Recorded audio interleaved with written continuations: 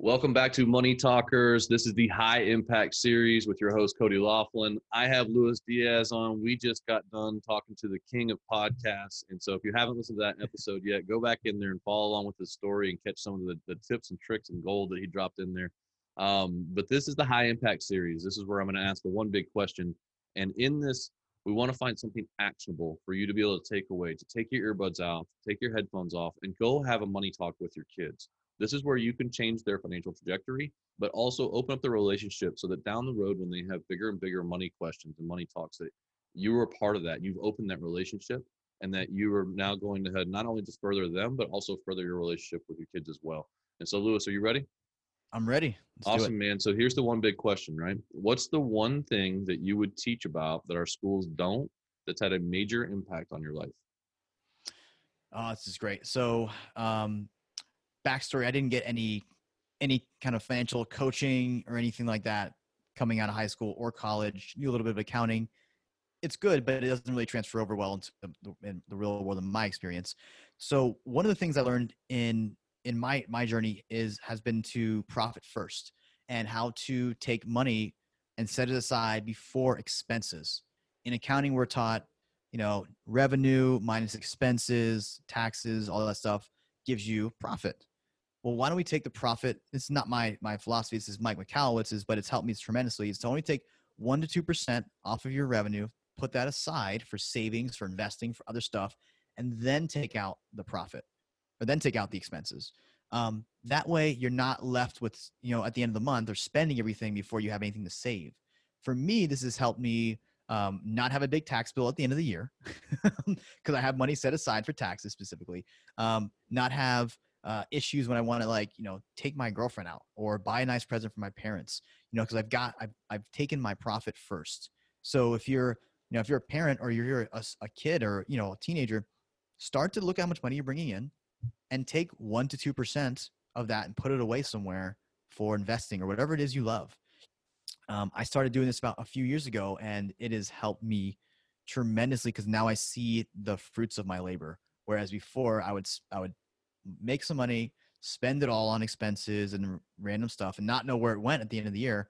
And if you're running a business, this is problematic because you'll get a tax bill at the end of the year with no money anywhere, and then you're in trouble. So yeah, I mean, I wish I had started this when I was 15, 16 years old, starting to build that, 1 to 2% or even more if you can, putting it on the side, and then, putting it towards something else you really, really love, or your future. I think it's something that isn't talked about very often, is that the bottom line of successful companies is, 1 to 2% is doing okay. 4 to 5% or above is like an exceptional company usually, right? Mm-hmm. If you're keeping that on the bottom line. So in that theory and Profit First, which I love that book, by the way, and actually his ebook, his audible books are they're by far, I think they're my favorite audible books ever. Like the way he tells stories and gets excited about all the stuff he talks about, things are just fantastic. You can't spell his name. It's Mike McCallowitz. I actually have one of his books sitting next to me that I haven't got into yet, but it's Look for Profit First, or the pumpkin. Is it the Pumpkin Theory? Pumpkin Plan. That's right. Yeah. And so I love the fact that he talks about taking 1 to 2% out of the revenue, right? Because it's not enough to hurt, but it's also you're basically saying, okay, if I don't spend this money and I can spend everything else, I have a pretty successful company. Yep. Because you're doing okay. You've got bottom line, And so I love that idea that you bring that up, because that is such a business aha that many entrepreneurs never learn in the first place. But when you learn that, it kind of takes the pressure off a little bit of going, wait a minute, I'm not doing this wrong, right? I got to get a little bit better. I only got to get 1% better or 2% better, and I get that 5% net, right? And what I mean by net, and so just for if people are listening to this, if you're talking to your kids about it, if you show them a company that does $1 million in revenue, if you have a 5% net bottom, that means everything's paid, you would keep 50 grand. Not bad. Yeah. Oh, so it's also probably mind blowing for most people who look at somebody that's making $1 million a year in revenue in a normal business, right. And they say, oh, wow, the bottom line's only 50 grand. So, how do you keep growing that? How do you keep pushing that number up on the revenue side? And it was kind of what we talked about a little before, was if you're the driver, you got to drive that million up because the bottom's only a percentage of it. Exactly. Right. Yeah. So, so when you did you follow the plan? Did you do the separate bank accounts and the things that he has in there? Yeah. Yeah, and my banker, I have a local bank in Florida in West Palm, and they looked at me crazy. So I had to go and explain to them, like, look, I'm setting up different accounts. This is not a scam. I'm not laundering money. Because they looked at me, they're like, wait, what do you want to do again? And man, it was funny. And I talked to Rocky about this, who we talked about before, and he laughed because it's a similar thing. But I did, yeah, and that's a huge thing too, setting up separate bank accounts. And I labeled them. I have tax, I have owner's comp, I have my profit, I have my owner's expense. One of the benefits to this system that we didn't talk about is that, like, if you take 3% or 2% off the top of your profit, now you've got the rest for expenses. So now you have to spend. Now it kind of makes you, like, force you to use less money on your expenses. So you can see, okay, well, if I've got like $10,000 in expenses and I only have like $8,000 left over after I take my profit out, there's an issue here. I'm spending too much in expenses, right? So it helps you really see objectively, like, here's what you got to cover with it to cover your expenses. And if you don't cover it in that with that money, there's a imbalance equation here. So yeah. And I did accounting and finance for a couple of years, and they teach you like revenue, expenses, so I drilled into my mind for like, many years of accounting, but it's not how it's the best way to put it in real life. There's not a lot of accounting operators though. No, you know what exactly. I mean? So that's kind of like, the different pieces of the business we're talking about. Like, there's finance over here. They're not usually in operations, and they're not usually in sales and marketing very well. Yes. Like, we need to find what we're good at. And so, one of the really kind of like eye-opening things to being a successful business owner is that the only thing that you really control is expenses. You can try marketing, you can try more sales, you can try better operation, but the one thing you control as an owner is you control expenses. And so a lot of people don't like to look in that, or that, part of the statement. That's not the fun part. Right? No, it's not. It hits your ego. It hits your ego. Yeah. It's bad. That's where your bad decisions are lying in there too. Yes. It's kind of the mirror down there of some of the decisions that you make. And so, but I love that idea, and I think it's a great takeaway for parents to be able to talk about with their kids. Is that, as a business owner, like, how do they get paid, right? Because I know as a kid I would have no idea.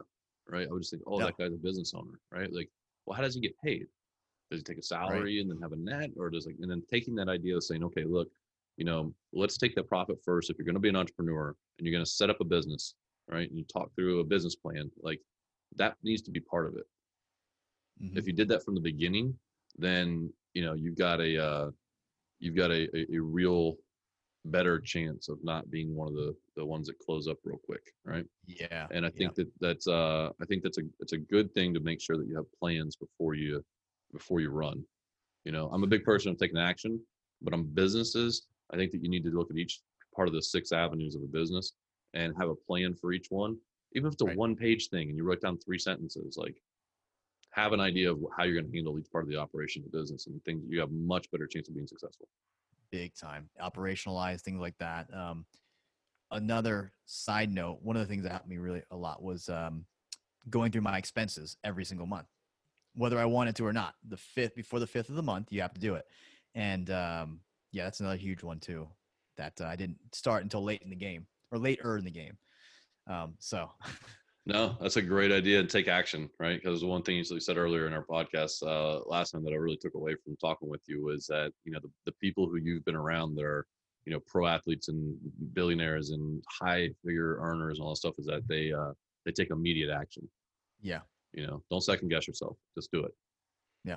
So listen, man, I think that's a big takeaway for the audience, and a way that parents can take their headphones off, take the earbuds out, and go have that money talk with your kids. And, this, 10, 15-minute conversations that you have with them is really going to open their eyes and change their financial trajectory. Even if you're just planting the seeds, even if you don't think they're listening, it will open the relationship that you talk about money with them. And so that you're a money talker. And so if you're a money talker and you talk about them with money, when they have bigger and bigger things down the road in their life that they come up, you're going to have that relationship.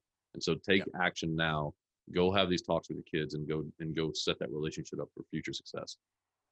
So Lewis, I will put notes in here for podcastdomination.co. Don't go to .com. We talked about that earlier on the last one, but podcastdomination.co, and look them up on social. You'll find him as one of the most influential podcast people out there that's always providing a bunch of value. So I want to say thanks again for coming on Money Talkers. Cody, thanks so much for having me. I love it, man. It's been fun. Thank you for listening to another episode of Money Talkers with me, your host, Cody Laughlin. If you found this episode helpful in your pursuit of financial dominance, it really helps if you make sure to leave a 5-star rating and share it with your friends or family members who could use good financial information and entrepreneurial success tips. I invite you to join the Money Talkers community Facebook group. Open Facebook and search for Money Talkers to join today. Follow us on Instagram @The Money Talkers for inspirational mindset posts, encouragement, and investing tips. And remember, the one thing you can do to change your kids' financial future is to start talking about money with them, because you are a money talker